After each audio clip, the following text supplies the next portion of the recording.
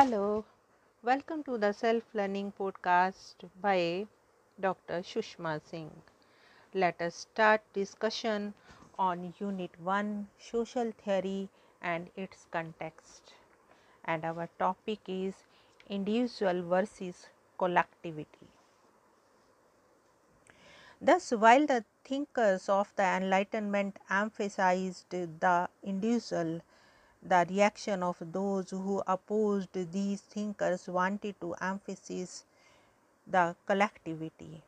Thus, these thinkers wanted to point out that there was more to existence than the individual, and this was society itself. Society was viewed as one long flow from past to present towards the future. Further, we find that roles and relationship along with organizations were the important aspects. Again, wholeness was vital aspect, emphasizing that the parts of a society were interrelated. Further, the conservative reaction abhorred social change, which it felt was disruptive and could lead to societal disorder.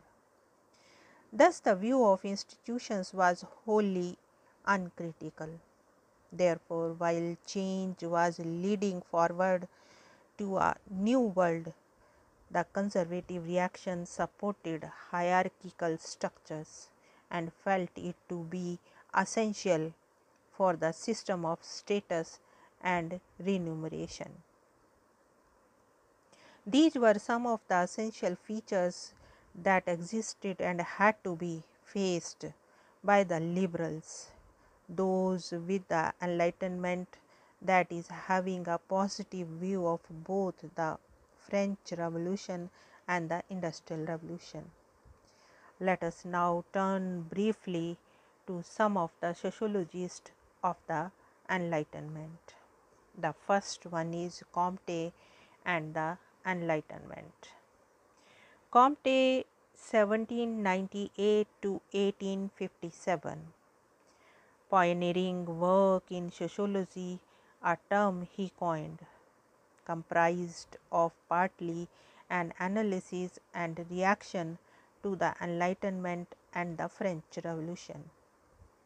Thus, Comte's positive philosophy was aimed at what he felt to be a counter to that he considered to be the ill effects of the Enlightenment. His own approach was influenced by various counter-revolutionary thinkers, such as de Bonald. Comte was, however, different from these counter-revolutionaries, and he ruled out a regression to the medieval time because science had advanced too much to make that possible. On the other hand, he developed an excellent theoretical system, much better than anyone else at that time. Thus, Comte's sociology of social physics, or what he called sociology, was developed as a counter to the social anarchy unleashed in France after the revolution. He wanted to build sociology after the rigorous approach of science, especially physics.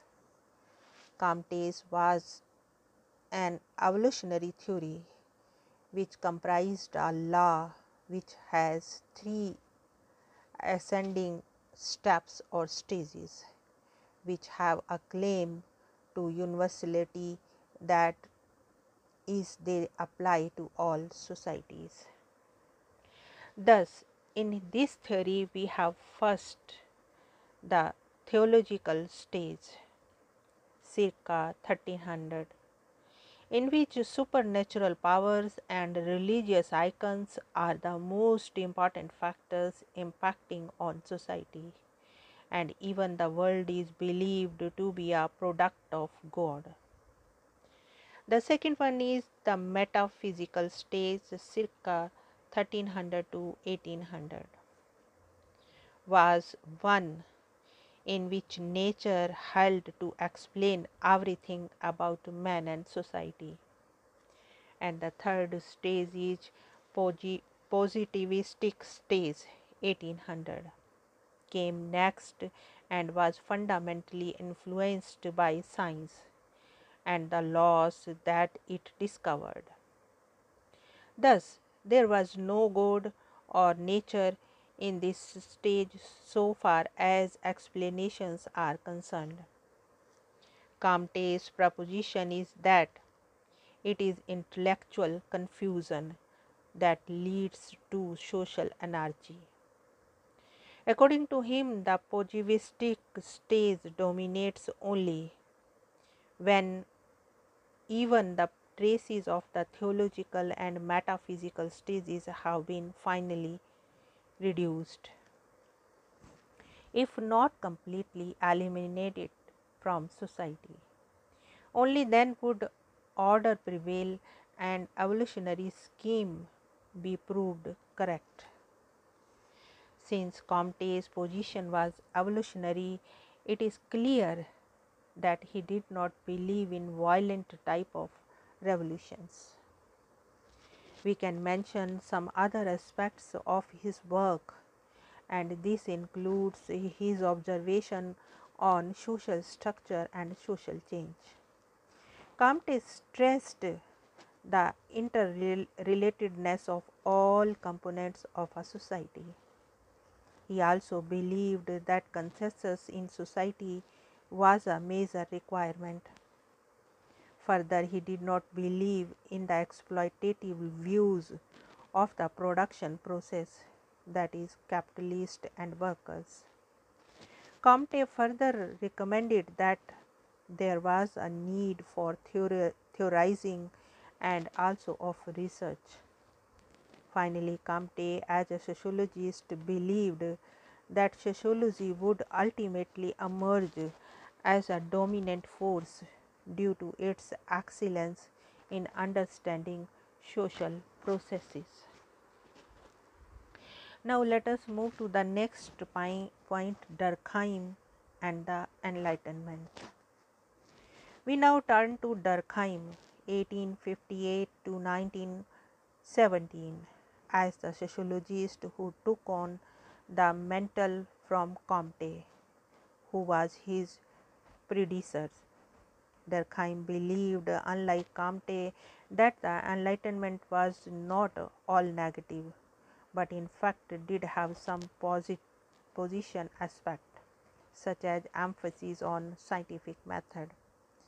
Durkheim was against anarchy and social chaos, and large oppositions of his work deal with studies of social order, which he felt was the need of the hour. Durkheim was a prolific writer and wrote many classical works in sociology. Thus, in the Rules of Sociological Method, 1895, he stressed that sociology is a study of social facts. These social facts are such that they are external to and coercive to individuals in society. This emphasis of study had a great influence on other sociologists.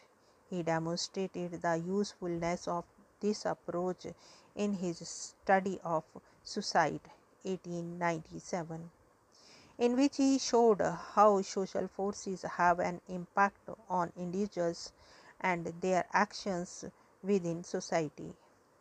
His emphasis, however, was not on the individual but the social causes behind it.